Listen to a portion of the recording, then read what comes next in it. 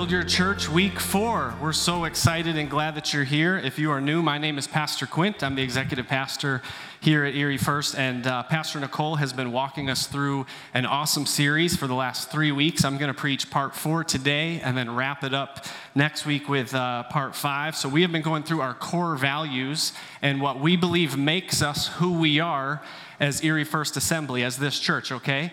And so just as a way of review, I want to just let you know, these are not the 5 traits that we put on when we walk through the door on Sunday morning at 9:48 a.m. These are not the 5 buzzwords that we try to remember when we show up to small groups so that we have the vocabulary correct. These are actually core values that shape our behavior, our approach to life, who we are, and how we go about loving, building, and sending as Christians. When you walk in these doors, you see Love, Build, Send on baby onesies and t-shirts and mugs and all sorts of things. And you might say, how do we hear it in the video, we love God and his people. We build Jesus-centered lives. We send out Spirit-led disciples. You say, well, how do I love, build, and send in my own life? The answer is these core values that we espouse, that we cling to. And these are not, like I said, just church lingo or buzzwords. These are words that Pastor Nicole and the staff and the council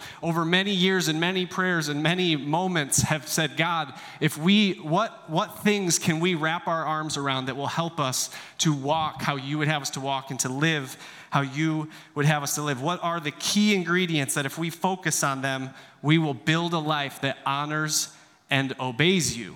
Okay, and so just by way of review, here they are. We've learned about 3. We're going to do 4 today and 5 next week. The first one was anchored teaching, okay? The second, well, these are not in the order that I have here. Okay, the second was redemptive community, all right? The third last week was purposeful outreach. Today we are going to talk about spirit-led worship and prayer, and next week we will get to radical generosity, okay? So I want to encourage you as one of your pastors. I can tell you personally, for me, it'll be 5 years next month that I've worked here at Erie First Assembly, okay? Hey, all right. You're as excited about it as I am. That's great.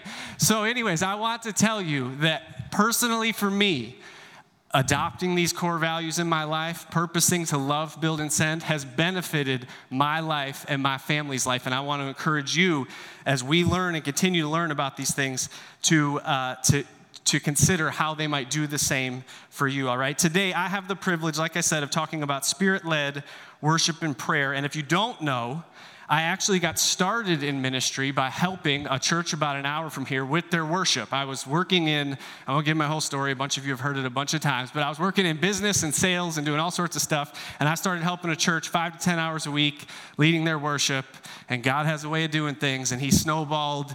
My whole life just showed me that I had a calling on my life to be a pastor, to lead, and so then, like I said, 5 years ago I came here. I led worship here week in, week out for 4 years before my job and my role switched. So now I might talk about lights in the parking lot that need fixed, or refacing the stucco on the face of the building, or fixing a roof at the summit, or who knows what, okay? But I want you to know that I'm a worshiper at heart.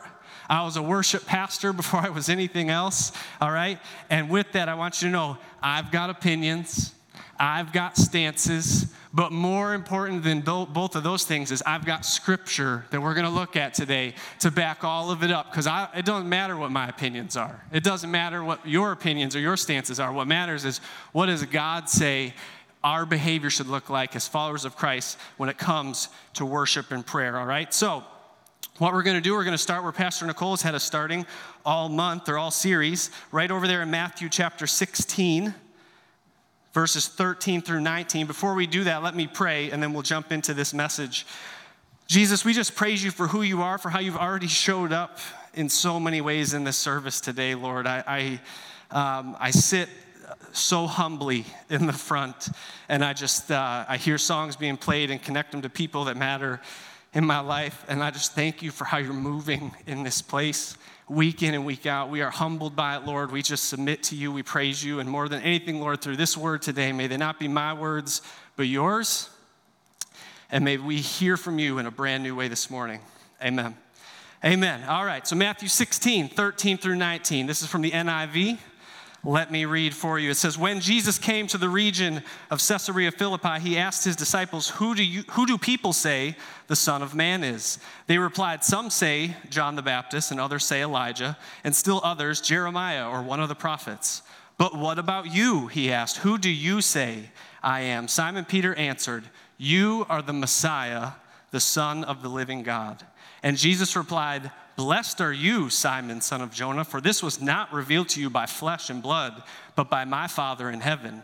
And I tell you that you are Peter, and on this rock I will build my church, and the gates of Hades will not overcome it. I will give you the keys of the kingdom of heaven. Whatever you bind on earth will be bound in heaven, and whatever you loose on earth will be loosed in heaven.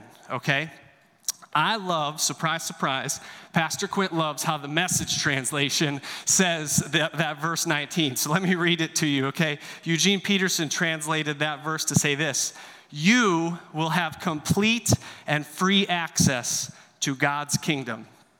You will have keys to open any and every door. No more barriers between heaven and earth and heaven. A yes on earth is a yes in heaven. A no on earth is a no in heaven, okay? So, yeah, absolutely. If you remember, we learned a few weeks ago, Pastor Nicole had this awesome phrase, and I have it, we're gonna review it. This was from week 1, but when we were talking about Peter, and he said, Peter, on this rock I will build my church. The rock was the rock of confession as Christ as Messiah, right? It wasn't the person of Peter so much as it was the confession that Christ is the Messiah. And so Pastor Nicole's quote was, the church will be built on the rock-solid confession modeled by Peter the rock about the person of Christ, who is the cornerstone rock of the church forever. Okay? So if we are confessing Christ as our Messiah and our Savior, and we are living as his church, he's going on to tell us here that in doing that, we will have complete and free access to the kingdom of heaven, okay, as his church. He's telling us that through him, we can open doors. We can remove barriers, right? We can live in this way. The question, though, is how? So how do we do that? It's not that we don't believe you, but we do need some instruction, Lord. How can we do that? Well, I believe if we go back just 10 chapters in this same book, Matthew chapter 6, we are going to find this morning some awesome, tangible, practical ways that we can have free and open access and live inside the kingdom of heaven, okay?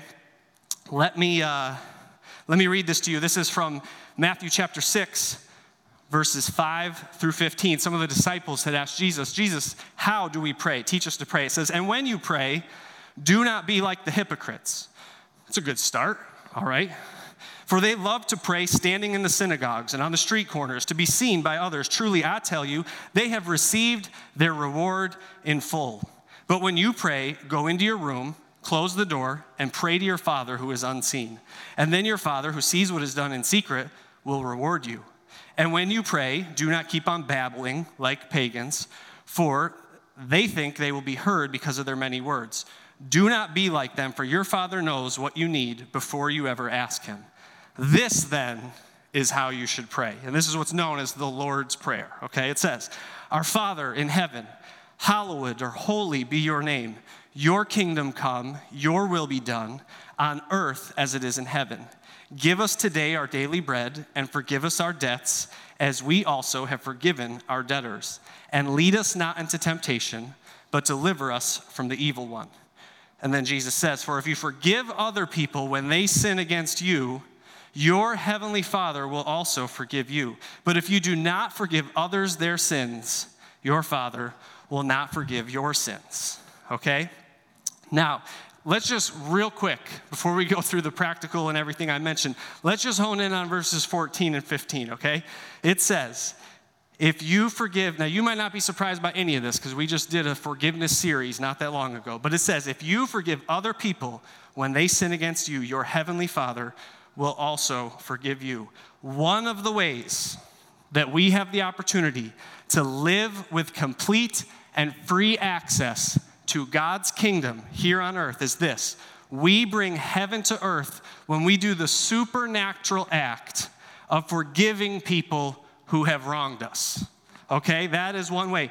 Do I need to remind you that Jesus Christ forgiving you of your wrongs was a supernatural act? And we have the ability, he has put the ability inside of us to do that exact same thing. You are the conduit to bring heaven to earth by doing this supernatural act of forgiving those who have wronged you just as Christ did for you, all right? So that is just extra credit at the end of this awesome passage we're going to study today, but do not sleep on that. Do not overlook that, okay?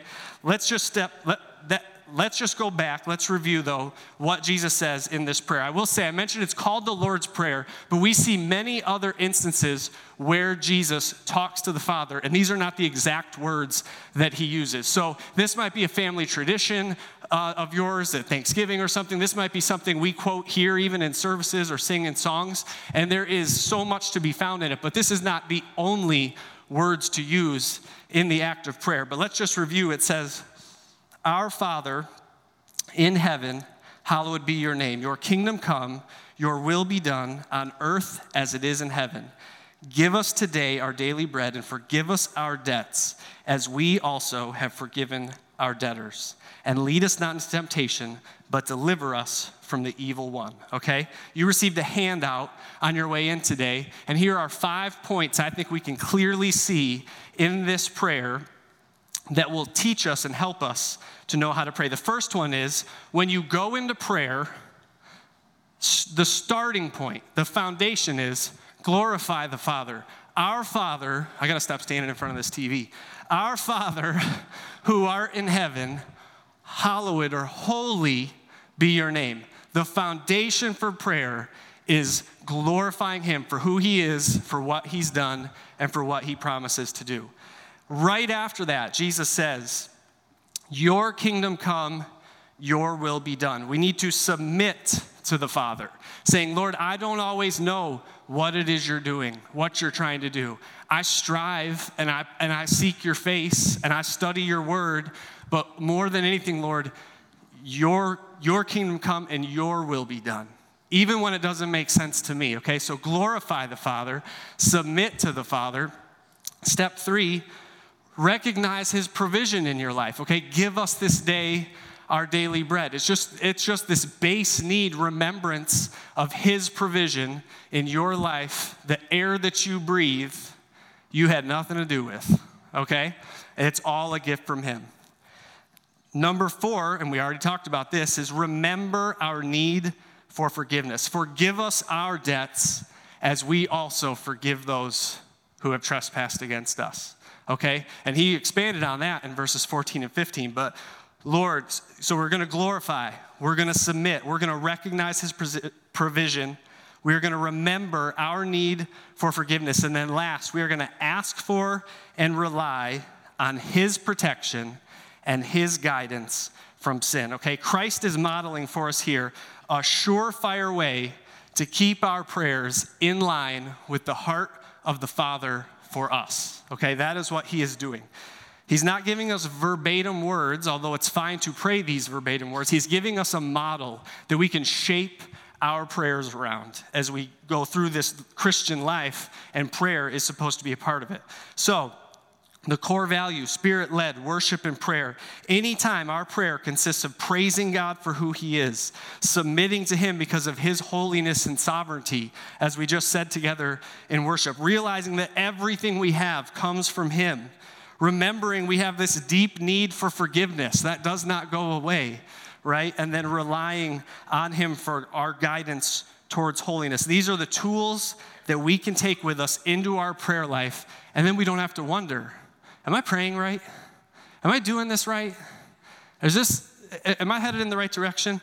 So let me tell you a quick story that kind of like, we're going to go around the mountain here real quick together, okay? But let me tell you a story that kind of illuminated this to me, all right? So about a year ago, my family and I went on a vacation that really wasn't planned, but it was very needed. And so it was a huge rescue, and I was very grateful that God kind of lined some stuff up for us to be able to just get away for a few days. I was kind of burned out, and so we ended up going down to Williamsburg, Virginia, did the whole colonial thing with the kids. It was really fun. And my wife and I have 5 kids, and we are done with children. We're not done with children. We're done having more children, okay? We're kind of committed to these 5, and then we'll be done. But anyways, so now that we're done having children, the natural progression of the conversation is we should get a dog, right? Because why not? So we're driving down to vacation. You know, you get relaxed. You forget how stressful life is. You start to think things like we should get a dog. You start to have the conversation. And then we were thinking like, hey, maybe for Christmas, maybe, you know, whatever. This was about a year ago right now that we took this trip, all right? Now, to tell you the truth, the one breed of dog, my wife and I both, separate from each other before we ever started dating, always wanted was a St. Bernard, okay? Like, you all seen Beethoven, right? Like 150 to 200 pound dog, right? And we are crazy because we have 5 children and want to get a dog, but we're not that crazy. So we were kind of like, you know what? Let's punt on the 150 to 200 pound dog thing. Let's try to keep it like under 90 pounds, right? Like under 90 would be which is still a crazy number, but whatever. So, all right, so we're looking online with the kids and whatever, and we find this website, and I go to click on the St. Bernard part just to like throw a pity party, like, don't get your hopes up, kids, but wouldn't this be great? And I see a title that says Saint-Mini. I was like, what's a mini saint? So we click it and we do some research, and it's a cross between a St. Bernard and a Cocker Spaniel. So they did this in the late 90s to dwarf the breed. So families like mine could still get a St. Bernard. And so anyways, he's about 50 pounds. All right, that's where they finish growing. And so if that's not enough, when we're looking, there's a 12-week-old right now, ready to go. So we make the total Lindblad decision. We need to pick this dog up on our way home from vacation because it's only about 6 hours out of the way. But that is more on the way than if I come all the way home and then go get it and come back. So this is our dog. His name is Bear Bones. Aww. That was Bear as a puppy, and then these are just, I mean, come on.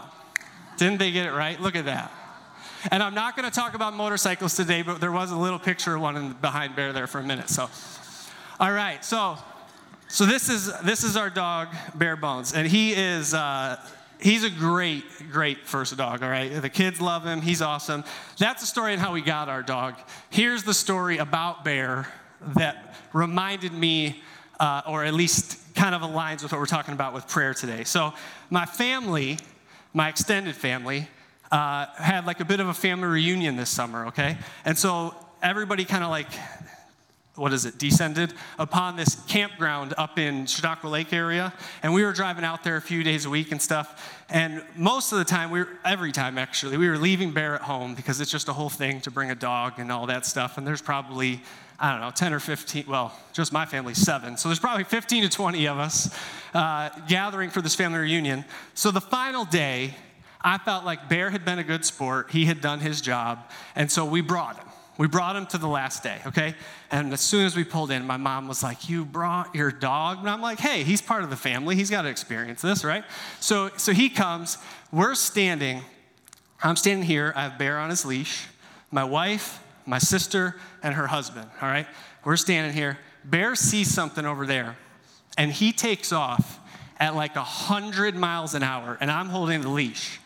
And he goes so hard, and I grab it, and my wife, my sister, and my sister's husband heard my back crack like I was at the chiropractor, okay? It literally was like so audible. My sister's jaw hit the floor. My wife and my brother-in-law were like, "Are you okay?" I mean, I was like, So here's the thing. I felt good. I did. It sounded like a chiropractic adjustment, and it kind of felt like one, all right? And I was fine. But here is what I know. It wasn't a chiropractic adjustment, okay? There's a way those work, and it's not your dog going 100 miles an hour that way. In fact, this happened on a Saturday. Monday morning at 9, I was at my actual chiropractor to get my back put back together, all right? And this is my point. I know you're like, wow, we really did go around the mountain there. This is my point. There is a way a trained professional puts a spine in line, and there is a way prayer works. Okay? There is a way prayer works. And my point with that is this. Jesus told us in Matthew 6, verse 5, and when you pray, do not be like the hypocrites, for they love to pray standing in the synagogue and out on the street corners, right? There's a way prayer doesn't work, all right? And we need to be able to test and to fall in line with his model for our prayer, okay? And when we do that, we can be confident we are praying in line with how he would have us to pray. We do not want to find ourselves in a situation where we are going through motions, or as Jesus said, we are getting our reward in full right here and right now, because we are somehow not remembering God's place in all of it. We are making it about us. We are getting out of line with the glorify, submit, recognize, remember, and rely model that Jesus himself spelled out for us here in Matthew 6, okay? So if you are here today and prayer is an element of your faith journey that feels awkward or unnatural or odd, or you're just unsure of how to do it, my hope and my prayer for you is that you can take that handout you were given and you can go into prayer in your car or at home or whatever, just you and Jesus, and you can walk through that. And I just believe that God will meet you in that place, and he will tear down that wall that makes prayer feel any of those things, unnatural, odd, awkward, and he will just meet you there and say, no, this is the way. This is the way prayer works. You glorify me, and you submit to me, and you recognize, and you remember, and you rely on me, and I will keep you holy. I will keep you out of those situations that you don't want to be in, all right? So that truly is my prayer and my hope for you today, that you'd spend some time in Matthew chapter 6, that you'd spend some time walking through those key words, those key points, and that it would practically change, your prayer life, all right? Now, the core value is Spirit-led worship and prayer, all right? I've spent a lot of time on prayer this morning. I want to real quickly, as we wrap up, just talk about the worship portion of it, all right? If you go back to Matthew chapter 16, it says, you will have complete and free access to God's kingdom, keys to open any and every door. No more barriers between heaven and earth. As a worship pastor, I made this point countless times, and I'm going to make it again this morning, okay? The heading in my message Bible for this section, we go over to Revelation chapter 4, the entire chapter actually, 1 through 11.